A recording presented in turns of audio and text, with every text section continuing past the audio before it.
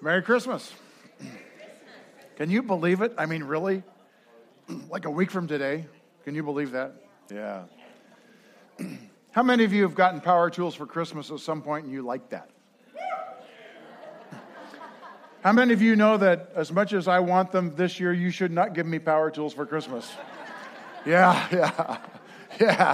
It is so true. If you don't have one of these outlines, which I did prepare for you, which could be helpful, ushers are here to get one of those to you. Hey, thanks so much for being here and participating at Evergreen this morning. And please come back this next weekend to our Christmas Eve and Christmas Eve services. Do not come back next Sunday morning at this time. It'll be lonely here. You're welcome, but it'll be lonely here. And you'll notice that the service times are all in the afternoon and the evening. Well, the last time I used a power tool was when we moved here to Hillsboro a few years ago. I moved into a Renco. I got out my big monster drill, and I went to the garage because I needed to put some little holes in studs so that I could put the big hooks for bike racks in. Some of you have done that in your garage, yeah. And so I got the stud finder out because I'm really quite sophisticated at this stuff, and I could not find the stud at all in the ceiling of the garage. And so I did what some of you do. I took a big old honkin' drill bit and I stuck it in my big old honkin' power drill and I started drilling holes in the sheetrock. Because eventually you'll find the stud, right? Yeah. So that all worked well, providing a little ventilation that the garage didn't have, until all of a sudden I hit something and my joy turned to pain because all of a sudden metal flakes started coming down on my face. Who would have known? Our house is made out of metal studs. Who would have known? And encouraged me to put the power tools away. Yeah. I felt a little better when some of our friends moved to town, and I promised that this story would be anonymous, so it is. When they moved into the apartment, he was wanting to mount the TV up on the wall in the living room. And much better than me, he actually found a stud, right, that he was going to put the bolts in. And so he got out his power drill. He's drilling the holes. And all of a sudden, he got blasted in his face with a geyser of water. He rushed over to turn the water off to the apartment to no avail. He put his thumb on the hole until he was in so much pain that his wife put her thumb on the hole until it went numb. Finally, the superintendent came and told him that he had drilled into the main water for the sprinkling system for the apartment complex. Got the water turned off, and well, men and power tools. Yeah. So today we're talking about power tools, gifts of the Spirit power tools, and I just want to acknowledge right from the start that this topic bothers some of you. You just went from a little bit of humor to slight anxiety. Because you have seen or you've heard of gifts of the Spirit being used misused by some goofy people. Let me just suggest to you, don't throw out the power tools because jerks like me happen to have misused them in the past. Don't throw out gifts because you don't like the wrapper that you've seen them in the past. We're going to be talking in this week leading up to Christmas, in the continuing our series, God unto us, talking about God through us. We've addressed God with us, God in us, and today God through us. And here's the big idea. God has gifted you to do His work in the world. This week, while you are scurrying around, getting ready, the last gifts, sending the last stuff, buying the last food, making the last arrangements, figuring out what you're going to do with those kids that actually are not at school this week, in the scurry and the hustle of this week, do not forget that God is giving you gifts, fresh gifts, that He wants you to pass on in service to others. Let's set ourselves up for that success this week. I want to do three things. I want to do a quick flyover of what the Bible has to say about spiritual gifts. Second, I want to answer a couple of common questions. And then finally, I'm going to give you a challenge and interview an evergreener in his story in the last few days. Let's jump in with an overview of spiritual gifts. I've listed here in your outline several of the major passages of the Bible about spiritual gifts. And so let's jump in and address 5 aspects that can be helpful for us. Number 1, a definition of spiritual gifts. Here it is. Spiritual gifts are abilities given by God to do his work. Now, God gives you two kinds of abilities. He gives you natural abilities and he gives you spiritual gift abilities. Both of them are from God. Natural abilities is just kind of how you're wired. It's in your DNA. It's in your gene pool. It's how you've been developed over a lifetime. And God is behind how you were created. But you've noticed in your new creation with God that he gives you gifts of the Spirit, spiritual abilities. And you may have noticed that they often work together, your natural abilities and spirit abilities.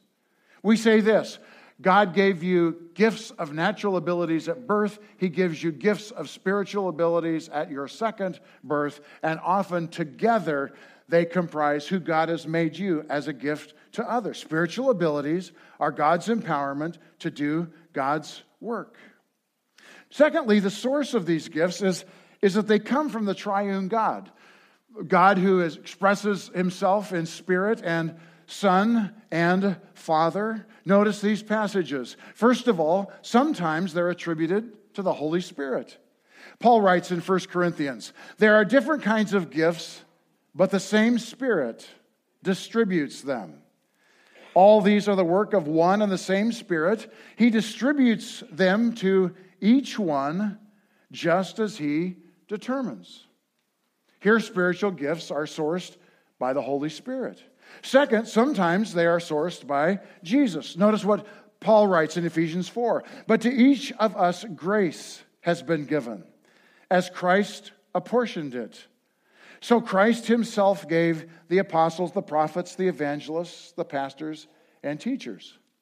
So here Jesus gives grace as another word for spiritual gifts to each of us. And third, sometimes these are attributed and sourced by God the Father.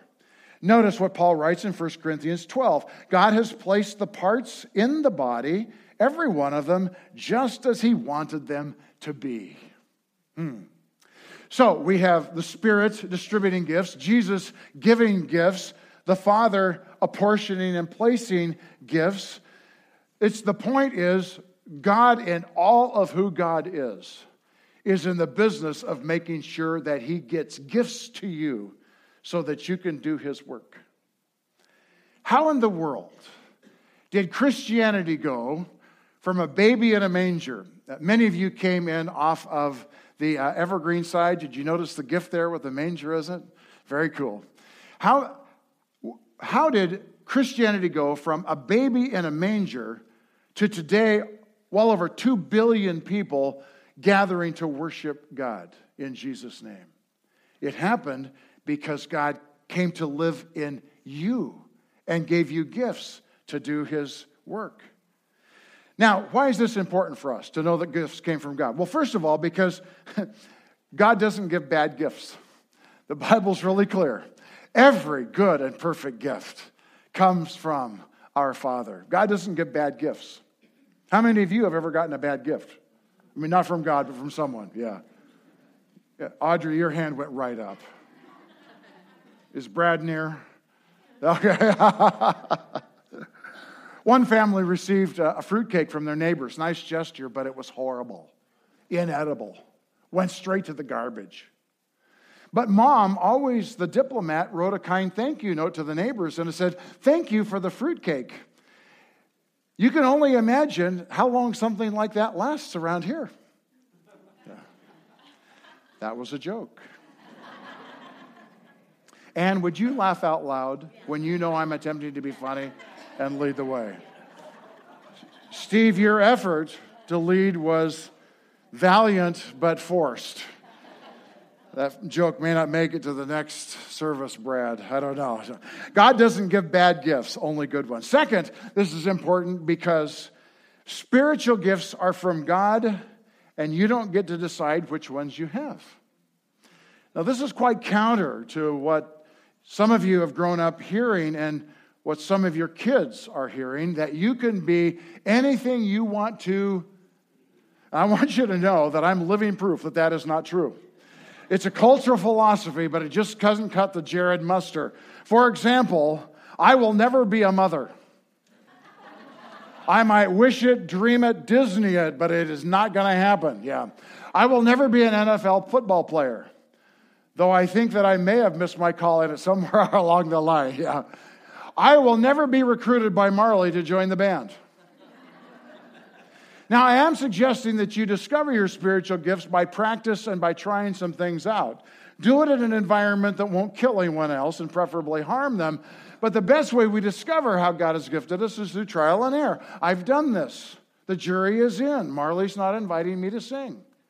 You don't know this about me, but I was quite the singer in high school. Yeah. Some of you are expressing too much shock right now, and others of you were on the verge of horror. In fact, I sang in the choir, and I sang the lead role in the Mikado. Highbrow musical. Whew. None of you have ever asked me to come and do like a valogram singing thing to your loved one. Marley is not. Trial and error. Here's the point. We don't get to choose who we are. God has chosen how to gift each of us, and he only gives us good gifts. Hey, let's take a look at number 3. The purpose of gifts. It's to serve others. Spiritual gifts are God-given abilities so that you're enabled to serve others effectively. Notice what Peter writes. Each of you should use whatever gift you've received to serve others. Paul writes to Ephesians, so Christ himself, he gave us apostles, the prophets, the evangelists, the pastors, and the teachers to equip his people for works of service so that the body of Christ may be built up. So these are gifts that God gives to the church for what purpose? To equip us to build others up. So, our job as pastors is not to do God's work while you sit in the stands and you watch and critique, and if you think we do good, applaud. Yeah. We don't get much applause around here, I've noticed, yeah. Our job as pastors is to prepare you and to equip you so that you can be of service to others. Yeah, these gifts are given by Jesus. And notice why they are given. In 1 Corinthians 12, Paul writes, now to each one the manifestation of the Spirit is given for, would you say these 2 words with me? The common good. Well, the common good. That means commonly. That means like good for everyone that you encounter today. So spiritual gifts demonstrate the Spirit's presence in our lives. They're given the common good, so everybody that we bump into in life ends up being better and served. The purpose of spiritual gifts is to serve, and in them being served by you, they are stronger and better for it. Wow.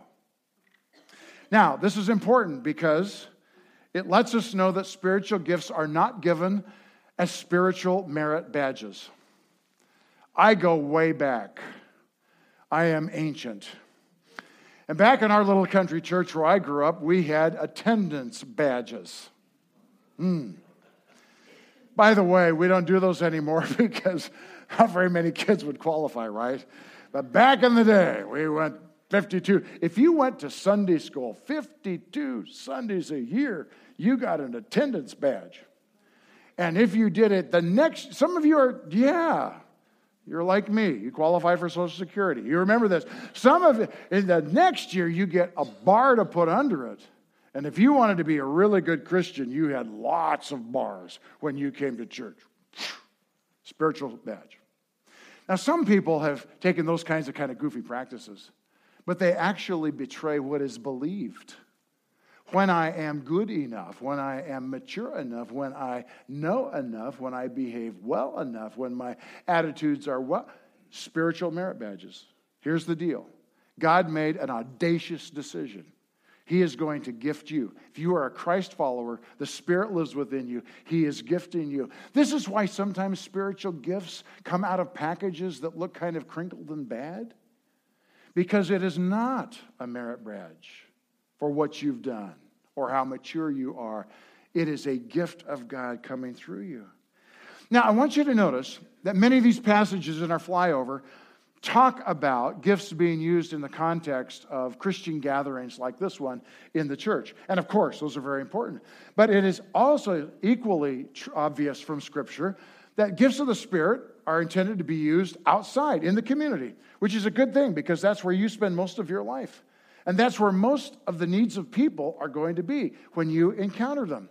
This is modeled beautifully in the book of Acts, which talks about the first couple of decades of the church. And right in the opening chapters, some of you remember the story that Peter and the guys were going to the temple to pray, and they saw a man who was lame, and they healed him. And news began to scatter. And all of a sudden, a huge crowd gathered, and Peter preached, and several thousand people committed their lives in faith to Christ. And that story is replicated throughout the book of Acts. That story continues today. Her name was Jackie. She lives here in Portland, not a part of Evergreen. She was going to a large store one day, and while she was going to get her stuff, she went past the prescription area. And she noticed that there was a woman who looked very sick that was leaning over on the counter. Jackie was just a new believer in Jesus, but she had an impression. It was thoughts that went through her mind that were a little different than usual, and then kind of a conviction in her heart. And the impression was, Jackie, go over and talk to her and pray for her. And Jackie did what 90% of us would have done, right? That was a bad idea, and I would make a fool of myself if I did that, so she did her shopping. And on her way back toward the checkout counter, she looked over and she saw that the woman now was sitting in a chair and was bent over, obviously not feeling well at all. There was the impression, Jackie, go over and talk to her and pray for her. Jackie did what 80% of us would have done, checked out and headed for the door. But she got to the door, and the third time it was, Jackie, go over, introduce yourself, talk to her, and pray for her. Well, she decided to be a martyr for Jesus and be a classic fool. And so she went over and she sat down next to the woman. She reached over, she took her hand, and she said, I don't mean to intrude. My name is Jackie. I'm a Christian. It looks like you're really ill. I'd like to pray for you. The woman began to weep. And she said, I have been so sick for so long. Now, Jackie didn't do goofy. She just kept the woman's hand in hers, and she kept her eyes open and in a conversational way said, Lord Jesus, you love this woman so much. Would you show your care for her by healing her? Amen. They exchanged phone numbers, and Jackie went home. The next morning, she got a phone call from the woman, and the woman said, would you please come over to my house? I have something to tell you. And Jackie went and was introduced to the woman's husband, who had stayed home from work that day because he wanted to meet this woman named Jackie. What had happened, Jackie's illness was such that she could only sleep for a few minutes at a time. And at points during the night, she had to take medication several times. That night, her husband realized that she had not woken up. He was afraid that she had died. He went over and he shook her and he woke her up and he said, how are you? How do you feel? And she said, I feel great. He said, you didn't take your pills tonight. She said, I slept through the first time in several years. The couple were just weeping, and they knew almost nothing about the gospel. Jackie's a new believer. She doesn't know very much. She could only tell them what she knew. And she said, I'm just here to tell you that God loves you, and he wants you healed, not only on the outside, but the inside too. And just as he expressed his love for you, he wants to set you free from sin and give you a fresh start to live the life he has for you from now and through eternity. And that couple both committed their lives to Christ that day. That's the book of Acts in 2017. It's a Christian in whom God's Spirit lives, who becomes aware of a human need and takes the risk to say, can I possibly be a gift giver of God's gifts through my life to you? I love the story of Jackie. And that's how God wants to use you this week. He wants to use you to bring gifts beyond your natural abilities in service to others. Number 4 in our quick flyover is the nature of the gifts. You notice that there's many different kinds of gifts. They're diverse Each passage that we're about to notice contains a different set of lists, suggesting that none of them include all of the gifts of the Spirit. It's my conviction that all of them together are not comprehensive. They're still just representative. But you've noticed on your outline that there's a list of 20 or 25 or so of these that come from these passages. They include these gifts: wisdom and knowledge, faith, healing, miracles, prophecy, distinguishing between spirits, speaking in different tongues, interpretation of tongues, apostles and teachers and helping and guidance, administration, giving, martyrdom. Don't sign up for that one. Yeah. Songs and worship and prophecy, serving, teaching, encouraging, giving, leading, showing mercy, apostles, prophets, evangelists, pastors, teachers, speaking, serving. Did you find yourself someplace in that list? Of course. God has gifted you many different gifts. They are diverse, and they're all needed because there's many kinds of needs that God is planning to meet. Fifth and final in our flyover, our attitude toward those gifts. We are told to earnestly desire the best gifts. Notice what Paul writes. Now eagerly desire the greater gifts, follow the way of love, and eagerly desire gifts of the Spirit. What does eagerly desire mean? Well, it comes from the Greek word zelu, from which we get our English word zeal. It means to be intensely interested, to eagerly desire, to strive for. Let me ask you, what's something that you're currently intensely interested in?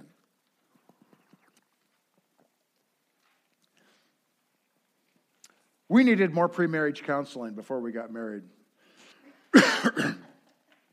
I misunderstood that marriage was something of a compromise.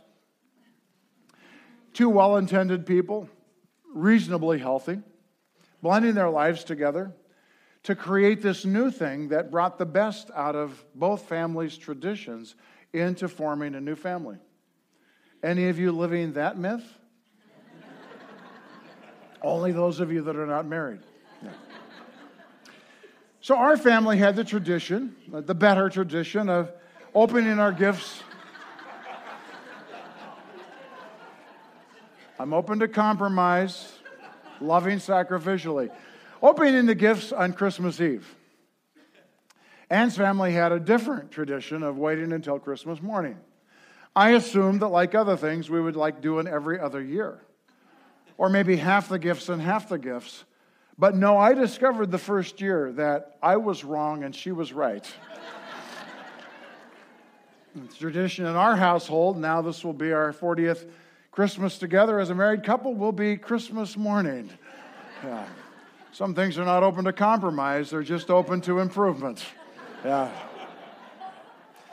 But I remember back in the day, growing up in the farmhouse, that by the time I was 8 years old, I was the only kid still living at home. So I remember that year, our tradition was to put up the Christmas tree about 2 weeks before Christmas, and gifts would start to come around it. And I came home from school every night, and after dinner would sit in the tree, and I took every gift that had my name on it. And I would shake it, and I would rattle it, and I would smell it, and I would feel it.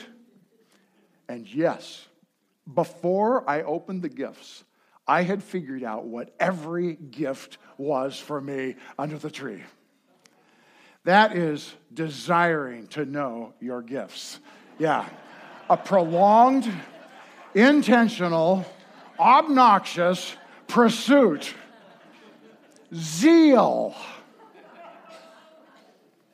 2 times Paul writes to us, earnestly desire spiritual gifts. And I want to challenge you right now.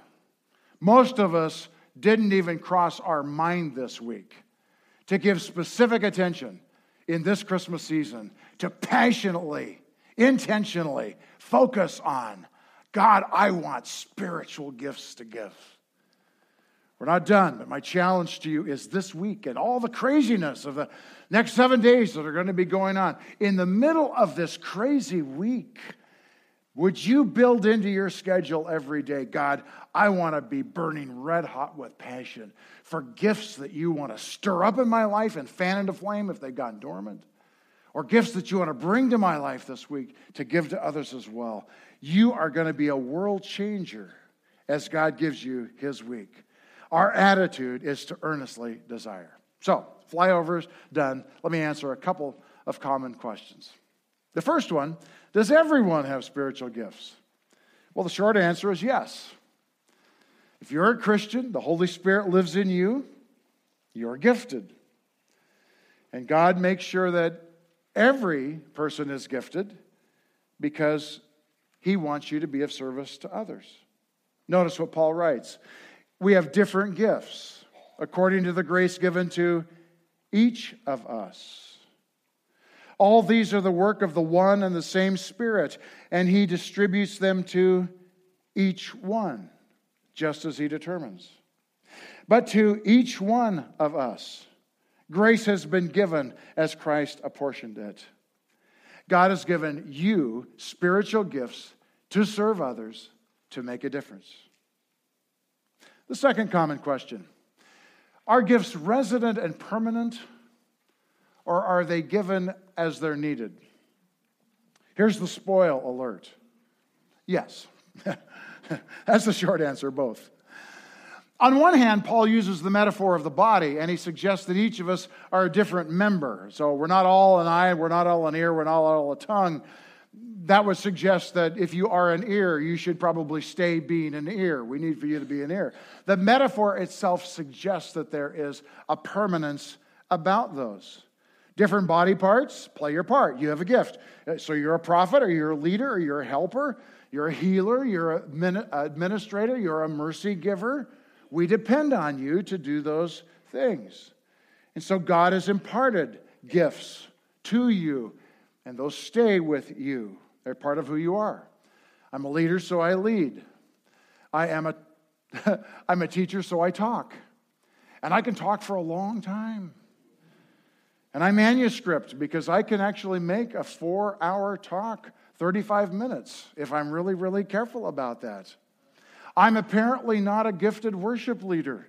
I'm still waiting for Marley to send out the invitation to that. Here's the point. God has gifted us. And because these gifts are resident and permanent, each of us should work to discover how we're gifted so we can develop skills around those gifts and that we're thoughtful about how to work and serve within our power alley. It makes sense. The best way to learn how to do that is just try stuff. Don't hurt people in the process, but do some experiments. And because these gifts are resident and they're permanent, we need to appreciate those who have gifts that are different from us, even if sometimes their priorities seem to be a little different, and they can be a little bit irritating to us. So yes, gifts of the Spirit are resident and they're permanent. And yes, gifts of the Spirit are also transient and given when they are needed.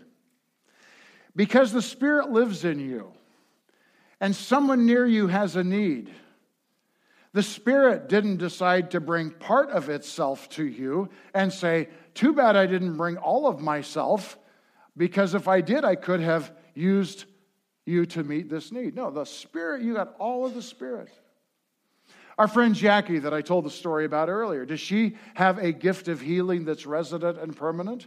I have no idea. It could be that the only time in her life that she was prompted to go pray for someone was that day, because that woman at the counter needed a spiritual gift to touch her life, and Jackie was the one that was available. In fact, the Bible is clear. It says to earnestly desire the greater gifts, and then it doesn't tell us which ones are greater. So what do we infer from that? The gift that the person with you needs is the greater gift. If I need to be healed, I probably don't need to be taught. And if I need to be taught, I probably don't need to be healed. The greatest gift is the one that's needed at the time. Here's what the Bible says: earnestly desire the greater gifts as you follow the way of love. So my dream for you is that you will discover become more familiar with about those resident gifts that God's placed in you, and open this week to the surprises of opportunities for Him to use you in some brand new and fresh ways. Well, we had our flyover, answered a couple of questions. Let's wrap it up with this challenge that comes from Peter, to use your gifts in service to others. This is what he writes. Each one of you should use whatever gift you've received to serve others as faithful stewards of God's grace in its various forms. If anyone speaks, they should do so as one who speaks the very words of God. And if anyone serves, they should do so with the strength that God provides, so that in all things God may be praised through Jesus Christ. My dream is that every one of you will be open for business this week. In the hustle and bustle of your life and the lives of others, you're going to encounter tons of humans' needs. And in that moment, what we know for certain is that God is going to plan to show His love through you in gifts by His Spirit to others. You're a Christian. Let's be open for business. I promised that at the end of the talk today, I would invite an evergreener to come. In just a moment, I'm going to invite Bill Cole to come, and we're going to talk for just a bit about a very tender experience that he is living in right now and had just a few days ago. Bill came to Evergreen this spring, was a part of Rooted. Many of you were here 2 weeks ago, and I believe it was the 9:30 service. He was baptized in water and received a text from a dear friend while he was being baptized. And the friend, the jokester, said, "Make sure you hold your nose. Or be sure you hold your breath." There you go. Be sure you hold your breath. As Bill comes, I want to tell you that that afternoon he received some really difficult news, and he's going to share part of his story. It takes a lot of courage to come up here and talk to people, and you are a very competent speaker, but everybody out there, Bill, is saying, thank you so much for what you're about to say, and thank you so much that you let Jared pick on you instead of us. I think you want to applaud Bill already, don't you? Yeah. So it was Shad Alexander who sent you the text. You had a contact that afternoon. And then late that afternoon, you heard the news that he had lost his life in a car accident just 2 weeks ago today. And you were asked to speak 3 days later at his memorial service to several hundred people. And would you tell us a little bit about your relationship with Shad and what it was like for you to be asked to speak at that service? Yeah, so I think I'd start out by saying that day was, a big day in my life. And he was one of the guys that, he cared enough that he actually sent me a text message that day. And we actually communicated later. And then to find out 2 hours later that he lost his life was pretty devastating to me. In the world, I kind of look at my relationships as a dartboard, right? A wise man told me that it's kind of on a dartboard, and relationships kind of go in and out of that dartboard. Well, Shad was definitely a bullseye guy to me, right? There's only so many bullseye guys that you can have, or bullseye, darts that can fit inside there. And he was definitely one of those people in my life that was he was a very humble person. He had a calmness about him. And if there was two things that I could learn from him, those are probably two great things: his humility and the calmness that he always had. Yeah. So you were invited really hours after his death to speak at his service. And what was that like for you to be one of the few people invited to do that? It brought up the validation that we were friends. It also gave me a moment in front of, there was probably 500 or 600 people at his funeral. It gave me an opportunity to really kind of, honor Shad in a way that, he deserved to be honored. And it also gave me closure by doing that. But I will tell you that up until that time, I didn't know if I could make it through it. But yeah. So that was on Sunday, and Tuesday late afternoon, you and I got to meet for coffee, and then you had to rush out to announce a couple of basketball games at Century High School. That night, you had an experience while you were on the PA that was really meaningful for you. So let me start by saying that I just went through the rooted thing, and part of the rooted thing we learn about, the spiritual gifts or supernatural ability that God works within us. And when people were talking about that, I was kind of going, boy, I don't quite understand that. I mean, that was something that I was kind of like, okay, well, go with it, right? Well, that night, again, about 4 hours prior to the game, I'm driving home, and I'm praying. I'm like, can you just show me Shad one more time? Just tell me that he's okay. He's got kids and a wife, and I'm just like, and I'm struggling with it. And I'm meeting with Jared before I go, because I am struggling with it. And Jared was gracious enough to do that. Well, that night, the high school had asked me to read a moment of silence for Shad, because he was in charge of our youth football program. He was a coach for many years in basketball, coached baseball, all that stuff. So I said, great, yeah, I will do that. So as the national anthem of the game was concluding, about midway through the song, it was concluding, this balloon in the right-hand corner started to fall. This helium balloon. And it was a gold star balloon. Starts to fall.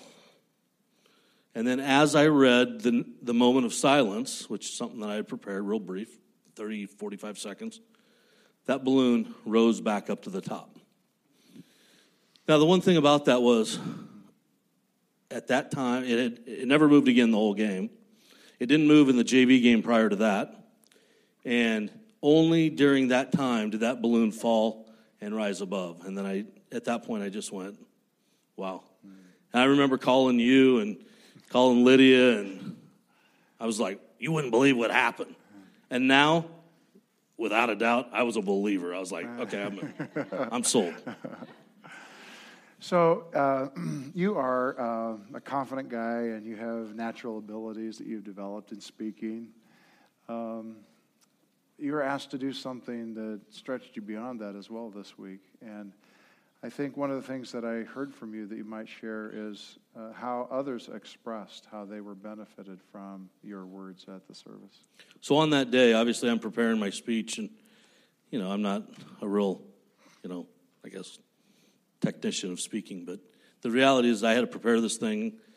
And at the end of the service, there were many people that came up to me and said, you did a great job. You painted Shad in a great light. Thank you for doing that. Thank you for honoring. The family was happy. And this one gal who serves public office for our community, she came up to me and she said, first of all, who wrote your speech? And I go, obviously I had help in writing that speech, right? Because that wouldn't normally be something. But yeah, just people, if maybe an adversary or whatever just came up, and at that time it was just, there was no doubt that I had and I delivered it. I didn't have any problem. There was no tears. I mean, I just delivered the message, and there was no doubt that God was working within me to deliver that message that day. Thank you, Bill. Would you say thanks to Bill?